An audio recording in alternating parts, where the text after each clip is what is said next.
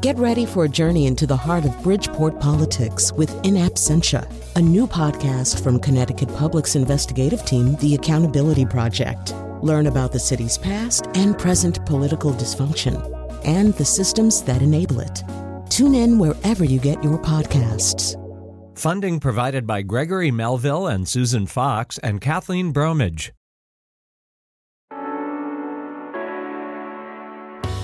This is Where We Live. I'm Lucy Nalpathanchel. Connecticut's longest-running film festival begins tomorrow. Coming up, the director of Connecticut LGBT Film Festival, the president rather, now in its 30th year, will join us to talk about what films will be featured over the festival screenings. We'll also ask what role film has played in helping advance the rights of LGBTQ people in the U.S. and abroad. The film festival takes place in June, the month where many cities and towns hold events to celebrate gay pride. It's not a month chosen at random. Rather, Pride Month commemorates the Stonewall riots in June of 1969, when police raided a gay club, the Stonewall Inn in New York City. After that night, pride demonstrations went on for days. Many view this event as the beginning of the modern LGBT rights movement. Later, we'll speak to an activist in Connecticut about the movement, and you can join the conversation too, 860-275-7266. Email wherewelive@wnpr.org. Find us on Facebook and Twitter at Where We Live. First, we wanted to hear about the new film Before Homosexuals. It's one of the films being featured at the Connecticut LGBT Film Festival. Joining us by phone is John Scagliotti, director and producer of Before Homosexuals. His other work includes films like Before Stonewall, After Stonewall, and Dangerous Living, coming out in the developing world. John, welcome to the show. Well, it's a great pleasure to be here. Thank you. I wanted to talk about your newest film. And the opening shot, it's a beautiful scene where it's a scene of you walking around an island. Take us there. Why were you there? Well, it's a small island in Astypalaia. And it was just by chance. A friend of mine had been reading in Greek, who lives in Greece once in a while, and had told me about this new discovery. And it was a discovery of some graffiti of two men kind of calling out their love. They said it in slang in those days, and it was quite a find. It was 2,500 years ago, and it sort of put me in a position of thinking, well, this is a great opening for the film because I myself had been arrested for an unnatural act or trying to solicit to commit an unnatural act in 1973 in Boston. And I thought, well, here is this sort of celebration of homosexuality 2,500 years ago, and here I am sort of kind of comparing these two periods of time. And sort of how did we get here? You know, how did that happen where in Greece, homosexuality was not perceived as something that you might arrest somebody for, and here in the United States, soliciting in Boston was something that you were arrested for.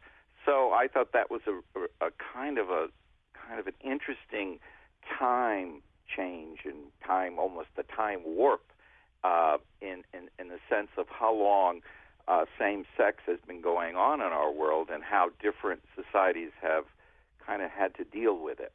So that was the opening, but it was an amazing trip to Greece and this island. It was quite a trek because it was very hard to find this little piece of graffiti that wasn't known on this island. It was a very small island, and so I had to get a Greek fixer. They call them fixers in Greece, people who help you out. And so a lot of cousins and relatives were called, and little boats were taken. It was quite an adventure to get there. And this is a graffiti that people on the island know about and they talk about? It was just found recently. So before your documentary, take us back to how much is known about same-sex relationships in the ancient world. Well, that was the reason why I made the documentary. Was when I was growing up, not growing up. When I was growing up, I didn't even know there was such a thing as homosexuality. Then, all of a sudden, the sort of period of the Stonewall happened in the 60s, and it became a kind of interesting thing. But one of the things that I realized when we did Before Stonewall was that there were no museums, archives that really kept very much material on same-sex. So when we did before Stonewall, in fact, like the National Archives, any major archive never even had categories called homosexuality. So we had to go back and just interview people and ask them, for the archives, things we wanted to show about gay life. We would say, do you have anything? And people would look under their beds, pull out boxes, shoe boxes, whatever. And that became our archive. And then we went on later to make after Stonewall, and then all of a sudden there was a real archive because major things started happening after Stonewall. But still, very little about the ancient times. It wasn't, and the reason why was because even in America after Stonewall, there was a tremendous amount of activity going on, but it hadn't yet brought forth the results. For example, in education, you could easily be fired if you were a professor and you came out in a university, especially a state university. So it took much courage and a lot of people like things like organizations that got together at universities that fought for LGBT people to get tenure and then research grants. And then all of a sudden we saw in the gay 90s, what I call the gay 90s, a huge explosion of things happened and a lot of things changed. And a lot of professors and teachers and anthropologists and people who were gay were able to actually say, I think some of this stuff is important to find and look for. A lot of it was there. It's just that it was hidden away or censored. And so by having this huge force finally released, people could go and get material. You mentioned the academics. You hear from a lot of them in your documentary, Before Homosexuals. They looked at the Bible, and one clip that we wanted to play, you spoke with Professor James Saslow, where he's talking about Michelangelo's famous sculpture of David. Michelangelo's David is a titanic work of art in the Renaissance as an artistic culture. Now, what it means to me personally, he is David, not only the killer of Goliath, but David, the lover of Jonathan. David, who says when Jonathan dies, your love to me was more beautiful than that of women. Again, that clip is from the documentary Before Homosexuality. A filmmaker, director, producer John Scagliotti is on the phone with us here on Where We Live. That account might be surprising to some to hear that this biblical hero, David, there are interpretations that he was gay.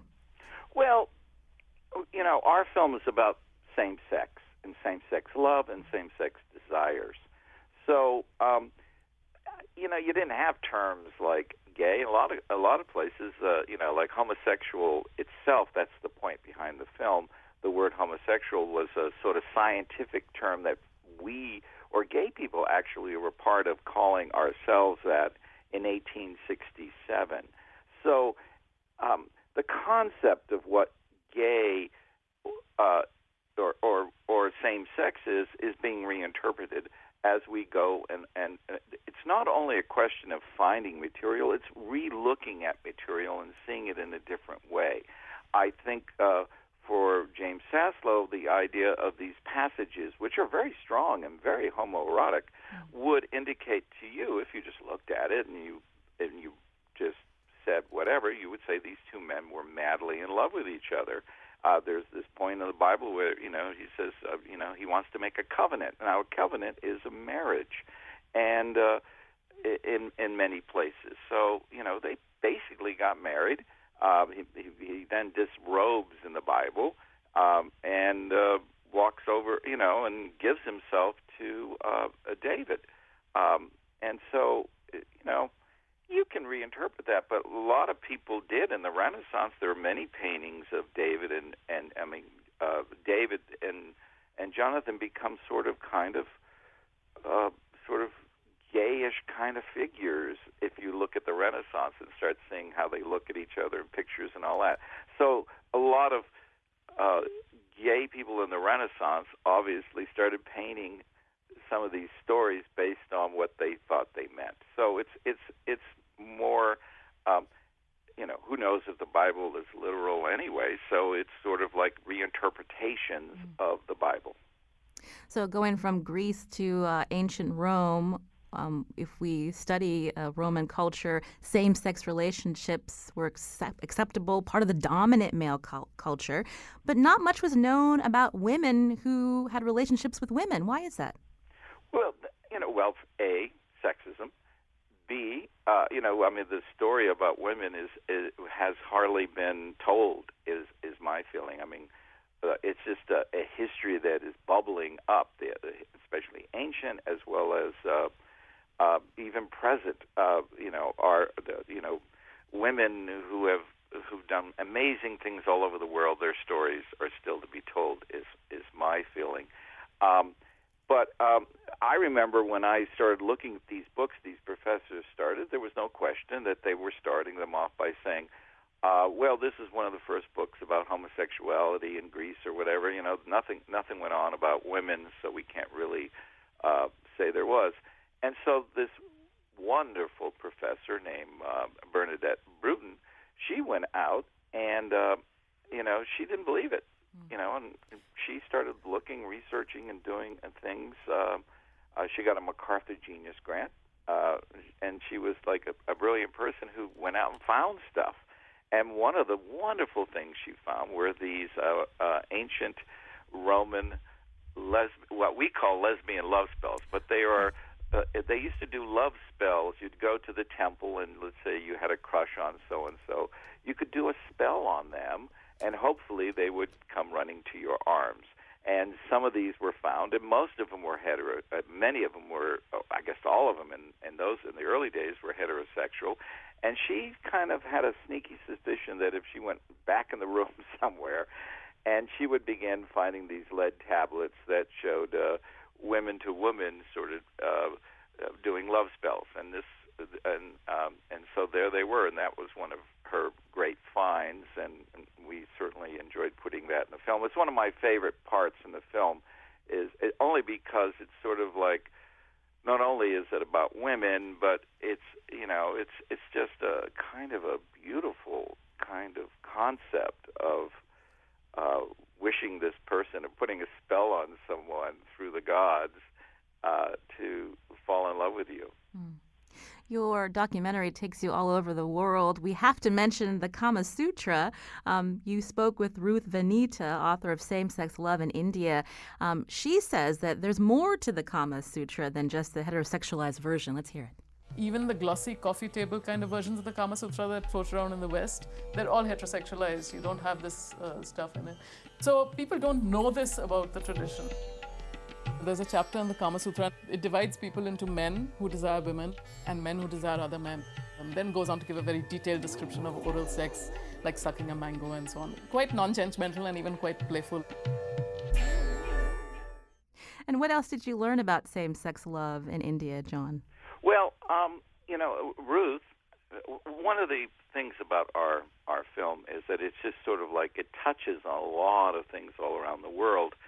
And, Ruth has done some amazing books and articles about same-sex in India. So sometimes I get a little confused myself in the terms of what am I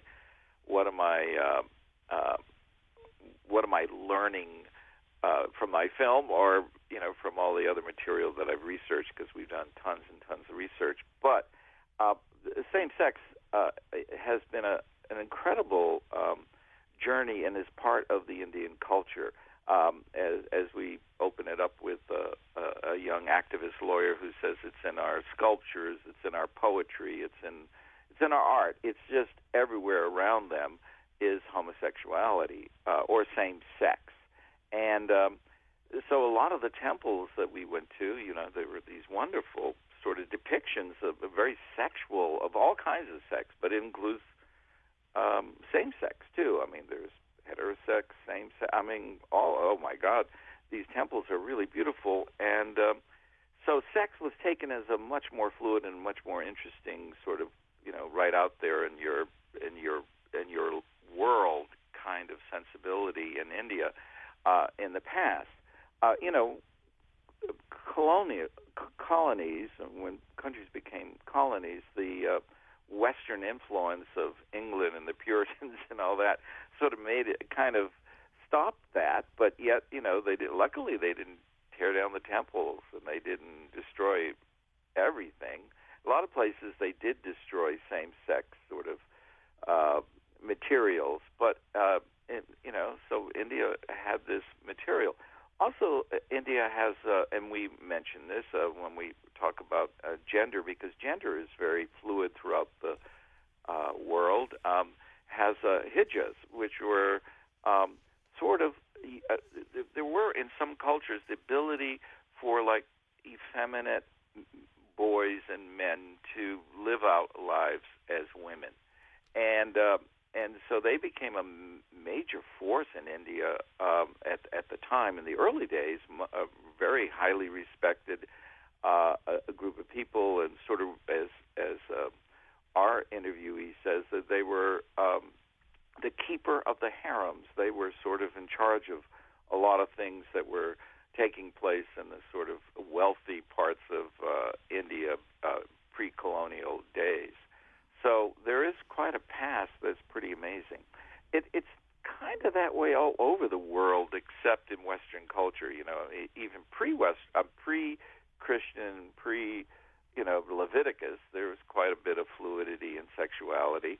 But around the rest of the world, there was a lot more fluidity in sexuality, and not every, and even in marriage rules. And one of the things you learn when you start researching and finally getting into sex and gender and issues like that the world is not, three-quarters of the world is not following the Bible, or it's just, there's a lot of fluidity out there. I shouldn't say three-quarters, because the Bible does have a major impact on a lot of other religions too.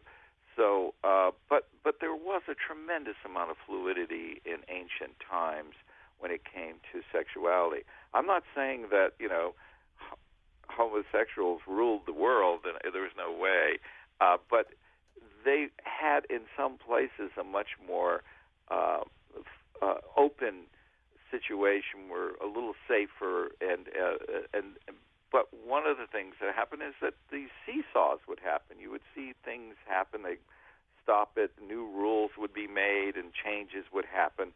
And that's our history. That's what's wonderful about just going back. You realize that even today, when there's such flexibility and such openness for LGBT people, that could come crashing down too. And, you sort of have to understand that these things come in cycles. And I only bring you back to what we call Weimar Germany, where in Germany in the 20s, gay people pretty much had the run of the place. I mean, there were tons of clubs, tons of, you would never even know that you were in a society that 10 years later would have concentration camps and would have homosexuals being lined up and shot and killed in workforces. So, and the materials that they had created and saved were destroyed. One of the things that because I'm into film, our first gay film was burnt by the Nazis. It was a German film, and before Stonewall, were lucky to find the one copy that some brave souls saved, and there it was. So, they actually did come and try to destroy anything about gay and lesbian life, culturally speaking. The Germans did it, but yet people were wise enough to hide stuff, and we were able to find materials, and even but in Germany it was horrible until the 60s. Mm-hmm. So you had 40 years of just pure, really anti-gay sort of sensibility in Germany. Even after the war, after liberating the camps, the only people who were, they were looking for criminals, and they considered homosexuals criminals. So gay people had to stay in jail after the war when they liberated the camps. And John, we just have a minute before we go to break. Again, this is Where We Live. I'm Lucy Nalpathanchel. We're speaking with John Scagliotti, who his new documentary, Before Homosexuals, the prequel to Before Stonewall. We're looking back at same-sex relationships thousands of years ago in many different countries. It's part of the work that John has done in his new documentary. You opened the documentary, John, talking about when you were arrested in Boston as a gay man. What was it like for you to go through this? I mean, you've been making films about LGBT history for some time, but to understand and to see that same-sex relationships at one point in time were accepted in these countries, and to see that seesaw, as you mentioned, how did it make you feel personally? Well, obviously I was very scared as a kid. When Stonewall happened, it did an awakening for many of us who were in that period of time. This was in America. You needed to get back to America at the time. It was the 60s, and in 69, 60, the anti-war movement, all these things were happening. So we already had this massive sort of anti-authoritarian, countercultural thing going on, where all of a sudden the Stonewall thing, which I think is the reason why there was the Stonewall riots in the first place, because it was a lot of folks who were part of that counterculture living in New York City, and the Stonewall was a favorite place for, drag queens and for hustlers and sort of kind of people who were living what we used to call in the life. And so when it happened for me, it was very liberating. It was very exciting to all of a sudden realize that there were others like me, and so I was an activist from day one, from the birth of that moment. So when I went into radio, I also started doing some sort of gay programs. I was a news director, but we started adding the gay community as part of stories we would cover in our news, which was pretty shocking and pretty exciting at the time. And then so when I kind of set up that, Barney Frank, who ended up being a congressman, but in that time was in the assembly, and he was trying to pass laws. He hadn't yet come out as a gay man, but he was one of these people who was very active. And he was trying to pass laws in the legislature, and he was failing. And so, I kind of knew if I got arrested for soliciting, that I was going to fight. It was happening all the time. Gay men were being arrested by the Vice Squad in Boston. And though I must admit, when I was arrested, I felt a lot of shame. I mean, it's kind of, being dragged out in handcuffs and brought up to a court and, demanding a jury trial. They usually just, had night court, and just sort of fined you and whatever. And then wrote your name up in the newspapers. This is how a lot of teachers and people lost their jobs in those days, that were in these busts. And John, we're going to have to take a break. We're going to continue hearing from you. Again, John Scagliotti, this is Where We Live. It's June, LGBT Pride Month, celebrated in communities across the U.S. We're going to be hearing more about the Connecticut LGBT Film Festival coming up in the show later. First, we're going to hear more about the gay rights movement here in Connecticut, and you can join the conversation. 860-275-7266.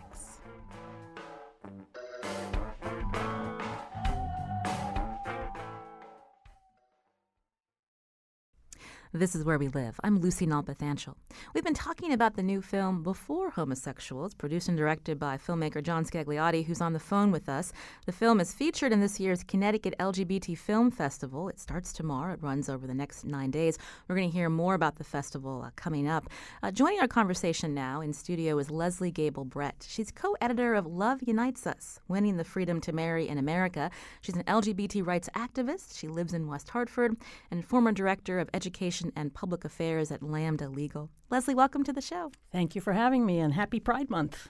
And now, hearing about John's documentary looking at same-sex relationships through thousands of years, what really strikes you about some of the stories we're hearing from these different cultures? Well, it is absolutely true and very interesting and fun to learn about the fact that there has been gender variations and a continuum of gender relationships and sexuality around the globe and throughout the ages.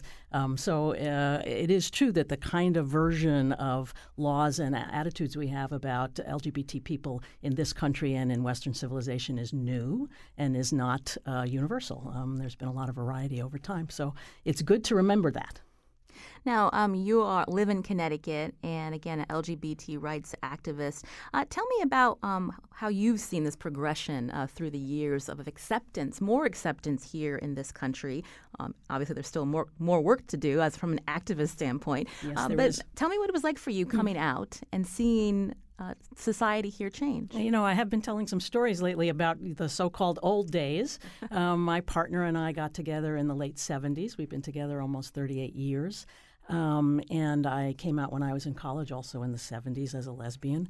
And it was much more frightening, and we felt at risk. And we had our early demonstrations and gay pride events. Now they feel like now they feel like parades and festivals, right? But in the 70s and early 80s, they felt that they were demonstrations, and they were scary. We felt proud and we felt strong, but there was a small group of us that marched from the Federal Building downtown Hartford to the old State House. Some people wore sunglasses and hats because they didn't want to be recognized. I know John was talking about people losing their jobs, and there were some teachers and so on. They didn't want anybody to see them. People were, but still, I don't want to make it sound like it was only the old days. People were fired, people were beaten up, people were sometimes killed. We had a number of tragic incidents in Connecticut as well as around the country. So that's some of the feeling of the old days, if you want to call it that. For me, the old days was the 70s and 80s. There were people, of course, who've been working on LGBT rights much longer than I have. And again, I want to say it's still the case that there is violence and there is murder and there is a great deal of discrimination that faces a lot of LGBT people still every day. So we're still working. But it's fair to say, if we're looking at residents here in Connecticut, it's not, you don't have to look far to see a same-sex couple or to know people that identify this way. And isn't that nice? Yes, that's true. I mean, Carolyn and I used to have to think twice about holding hands. Now we don't.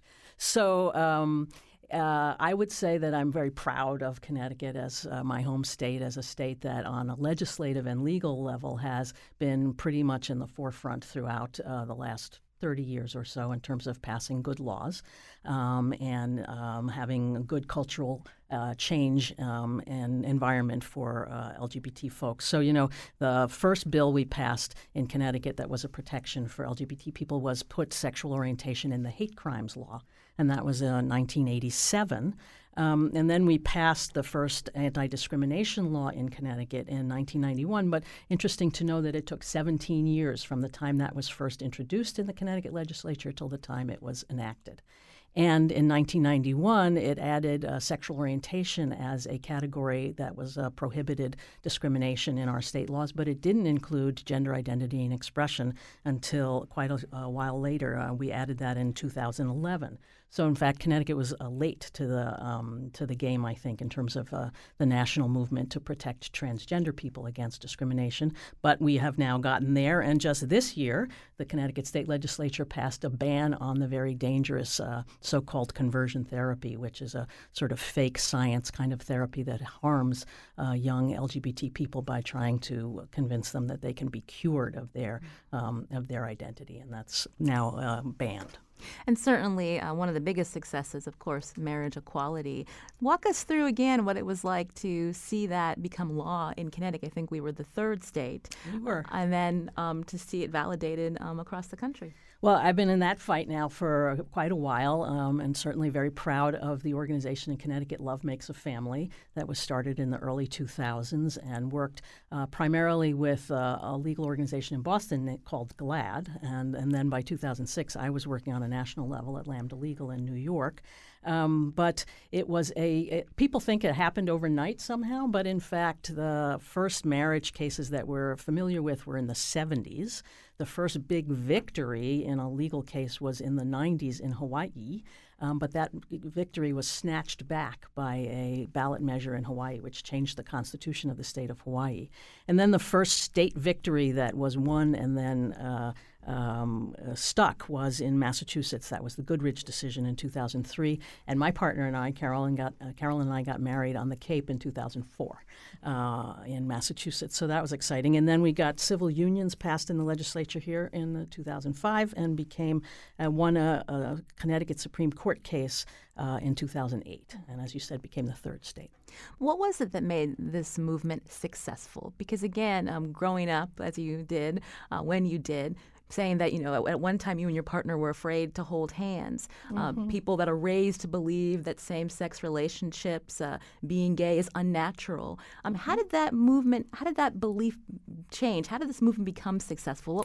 What were some of the factors? The special sauce? The special sauce, yes. One of the things I did write about in the book was that we made an intentional pivot in our thinking about talking about our lives and ourselves by talking about love and our shared humanity and our commitment to one another rather than talking exclusively about legal rights. Now, legal rights are important, but it turned out that sharing our humanity was even more compelling and helped us gain more support and more compassion sometimes, because there were stories that were happy, but there were also stories that were sad. There were stories about people in illness and in death who were denied access to their partners or who were separated in a hospital emergency room and so on. So sharing stories about love, which is why the title of the book is Love Unites Us, was really a more effective political strategy. I also have to say that one of the things that moved our movement forward was the tragedy of the AIDS epidemic.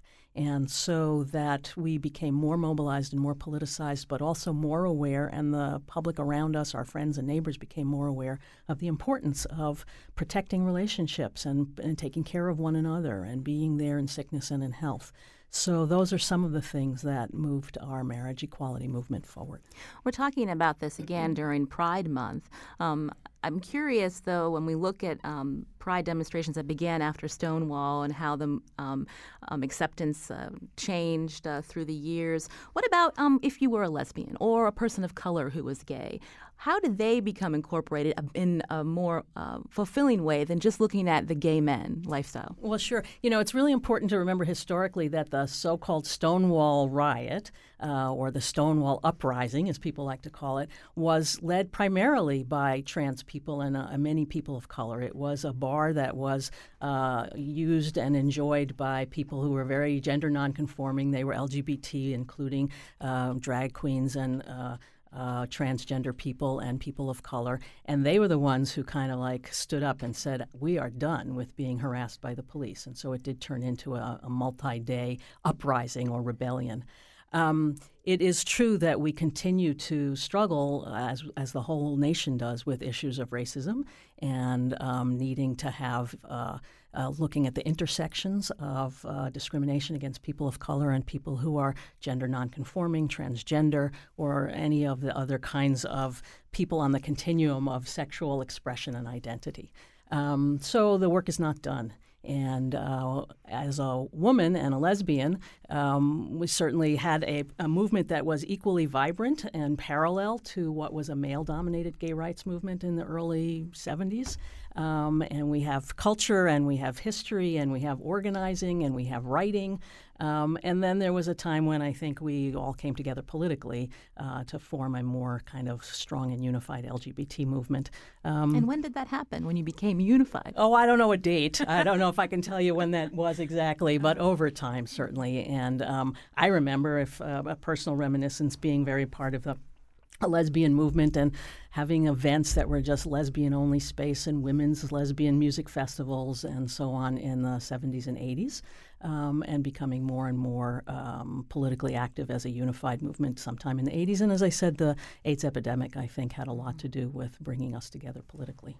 This is Where We Live. In studio with us is Leslie Gable Brett, co-editor of Love Unites Us, Winning the Freedom to Marry in America. She's an LGBT rights activist, former director of education and public affairs at Lambda Legal. We're talking about LGBT rights in the month of June, Pride Month. On the phone with us is John Scagliotti, director and producer of a new film, Before Homosexuals.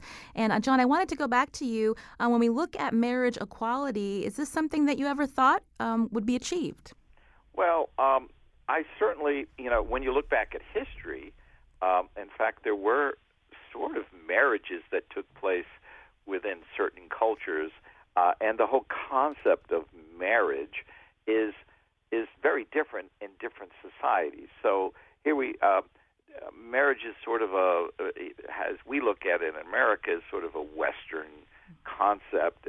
We call it a Western concept, and it has sort of rules and regulations that came along with it. But what was really distinctive in that is it also had legal power that was very discriminatory against people who didn't want, who would want to partner up with someone of their own sex. So it was a major kind of win to struggle for that as part of the agenda. But it was part of the agenda from the beginning. It's just that we didn't push it as much. There were other things.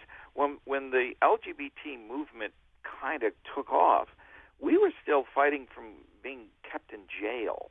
And so, being put in jail, being arrested was one of the first things. Losing your job, all these things were very big at the beginning. Marriage seemed like kind of, well, that would be fantastic if we get that, but we got some really survival things to fight for first. And that's what I think what happened in the beginning of the movement. It also took time for people to come and get together and come together as a group to begin to see that they did have political concerns in their lives that needed to be addressed as a group. And through it also took time to get these legal organizations up, which were very important. I know when I was arrested, I got the ACLU involved, and that was one of the first cases they've ever been involved in. And we were able to win actually in the Supreme Court of Massachusetts. And John, Leslie used to work for Lambda Legal, another legal advocacy group. Leslie, can you talk about some of that work? I sure can. I mean, Lambda Legal was started also in the early 70s and was responsible for the first big Supreme Court victory called Lawrence v. Texas in 2003, which was the case that overturned the remaining anti-sodomy laws across the country. And then, of course, Lambda Legal has been fighting for marriage equality in state after state after state, and then was part of the big Supreme Court victory in 2015. It's a really exciting place to work. We're going to head to break soon, but before we get to hear more about the film festival coming up, we're talking a lot about the successes of the LGBT rights movement in this country. We can't forget what's happening in countries abroad, such as what's going on in Indonesia. 2 gay men recently caned for having sex. We're hearing from Human Rights Watch, this anti-gay purge in Chechnya. This is very disturbing for people in the gay rights community. Yes, it's a very scary time around the world. There are some places that we're all familiar with, and there are places we probably don't hear about in the news. But I also don't want to say that it isn't a scary time in some of the states and parts of this country where there's still particularly assault on the rights of transgender people, and particularly transgender youth in schools, big fights that sound as if they're about bathroom usage, but they're really about, can you be transgender and can you be safe in the public? There have been a lot of murders and violence against people, particularly transgender people and people of color. So, yes, there are scary things around the world, and there are some worrisome and scary things in this country as well. This is Where We Live. I'm Lucy Nalpathanchel. We'll be back right after the break. We're going to hear more about the Connecticut LGBT Film Festival. We're going to continue this conversation with Leslie and John, and you can join too, 860-275-7266.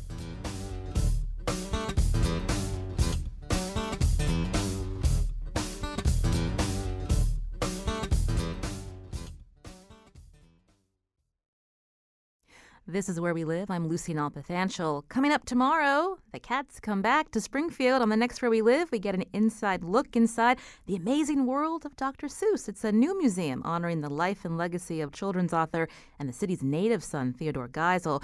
Plus, Margaret Wise Brown's Great Green Room. We'll find out what a new biography reveals about the woman who brought us Goodnight Moon.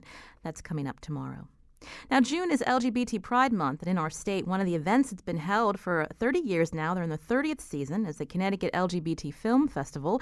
Joining us in studio now is Shane Eggstrom, president of Outfilm Connecticut, director of Connecticut LGBT Film Festival. Shane, welcome to the show. Thank you for having me. Tell us about the film festival. 30 years, that's a long time. Where did it begin? Yes, it's a very long time. It actually began right here in Hartford at Cinestudio, which is on the college campus of Trinity College, and it's the Connecticut's longest-running film festival of any kind, and it's one of Connecticut's best and biggest arts and cultural events throughout the year. How did you get involved? I got involved 17 years ago when I was coming out of the closet late in life. And I decided I wanted to get involved with something where I could meet some new people and meet LGBT people in not a bar environment. Mm-hmm. So I just, I always had an interest in independent film and thought this would be a great opportunity to meet some people. Throughout the hour, we've been talking about the progression of LGBT rights, acceptance at one time in certain ancient cultures, and then seeing things change with the introduction of Christianity and other religions. But, when you said you came out 17 years ago, what were the circumstances that made you feel comfortable being who you were out in the open? I don't know. It was just, I think everyone's situation is different and everyone's story is a little different. Mine, I just happened to have moved from another state and was kind of developing a new set of friends, and I felt the freedom to come out and to live a more authentic life. And you mentioned this film festival was a way for people in the LGBT community to be accepted in a venue that wasn't just a bar or club. How did film play a role in the movement? Film has played a couple of different roles. There's, the very direct role in which it illuminates through documentaries important issues that have gone on through the LGBT rights movement. Films like The Lavender Scare, which is a film that we're going to be showing next Sunday, is a film where Dwight D. Eisenhower, Ike, instituted a policy in the 50s of removing all gays and lesbians from government service. And I think we have a clip from that movie. Let's hear it. I was called to the FBI office. They wouldn't allow legal representation. I was a scared kid. They wouldn't reveal the evidence. They said, we have information, you are homosexual. Do you have any comment? And they would threaten exposure. I submitted my resignation. I lost my job at the patent office. That was the end of it. I was out. So tell us more about that movie. Why did you choose to have that screen this year? We liked it particularly because, it was a story that was very real and that hardly anyone knew anything about. This happened in the 50s, a very McCarthy style witch hunt, and there were so few people who even knew about it because it was just kept on the down low. It was like, the FBI was involved, and they just went from person to person, and they said, we have sources who tell us that you have frequented, gay bars and this and that, and they didn't even have to fire them. They just said you need to resign quietly, or we will expose you. And so, it's not really even LGBT history. This is a chapter in American history that people don't know about. So we felt it important to bring it to light. What are some other genres? I understand international films. There's a lot that are being featured. Yeah, we have. I think we have like 17 different countries that have films in this year's festival, and we've always been a very international film festival. A lot of great stories are being told around the world. I said that the film festival tells the LGBT history and is involved in the movement directly, but also just indirectly by kind of documenting our stories. In the past, LGBT people were portrayed as villains and perverts or pathetic creatures to be pitied, but now we've reclaimed our voices and our lives and our own stories through film. And some of the subject matter in the films today kind of tell history. Just in the fact that, like one of our closing night films called B&B starts off with the premise of a gay couple who had successfully sued a bed and breakfast owner who hadn't allowed them to share a bed in the previous year. So it's like these kind of stories and LGBT history have woven their way into the storylines. And we have a lot of like short films that are from all over the world that talk about very contemporary subjects, including like Syrian refugees, the transgender bathroom rights, and a young man who attempts to cross the Mexican border to be with his boyfriend. There are lots of very topical issues that are covered in our stories. Another movie that's being screened is called Signature Move, about a Pakistani American woman who's a lesbian, and she hasn't yet told her mother she's gay. Here's a clip from that film. Mothers and daughters aren't friends in our culture. Well, not my family. We love each other, we care for each other, but even wanting to be friends, my mom would say, Zainab, that's a very American concept.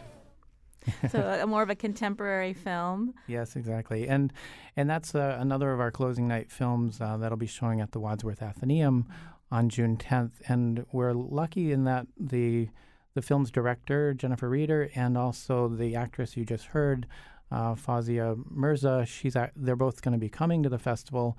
And that's what is one of the great things about a film festival, is that the audience gets to engage with the filmmakers and actors. And, after the screening, they'll have a Q&A, and then we're going to have the big closing night party of the festival. It's a great way to bring the community together and to bring something a little unique. And, it's not just going out to the movies at your local Cineplex. This is bringing the community together. And who is your audience? I would imagine that when this first started, you'd mentioned, wanting to be involved in something where there's a welcoming community of LGBT people and supporters. We're not going to be judged. But as you see society changing, more acceptance, do you find that your audience has changed? I think the audience has changed over time. I remember I was talking to one of our founders, Terry Reed, the other day, and she talked about the very first film festival and how a news reporter showed up at the very first festival, and people were like panicking. They were afraid they were going to be outed on the news, and it was very. The news reporter said, this is a political thing. I mean, there had been a very brutal gay murder just the week before the very first festival, and this was in the news at the time, and it was a place for people to come together, and back then, I think it was more exclusively just the arts community and the gay community, but over time it's really broadened to anyone who enjoys quality film would enjoy the film festival. These are not homemade films. They're really beautiful stories and well-made documentaries and feature films and romantic comedies and just some beautiful stories. And so allies are certainly welcome. Anyone from the LGBT community, it's a chance to get together and celebrate. We're almost out of time. I wanted to go back to Leslie Gable Brett, again, co-editor of the book Love Unites Us, Winning the Freedom to Marry in America. You're a West Hartford resident. Tell me about your experience with the film festival as a welcoming place and as a very important event in the arts community. Well, I remember the first film festivals, and Carolyn and I were among those who went, and I also remember the environment that Shane was just talking about, where there was a murder and there was fear in the community, but the arts is a place to tell our stories and to be uplifted and also to have our emotions. Sometimes the stories are not happy, but they are real and we see ourselves reflected. I was reminiscing with Carolyn that one of my favorite old lesbian movies was a movie called Personal Best, which was one of the first movies I saw where strong, healthy lesbian women were, the heroes of the story, and it was a fun movie, and it was about athletics. And Leslie, we're glad to hear about that recommendation, but we want to thank you, Leslie Gable Brett, also Shane Engstrom. We're going to have information at WNPR.org/where we live on the film festival. Also, thanks to John Scagliotti, and thanks for listening.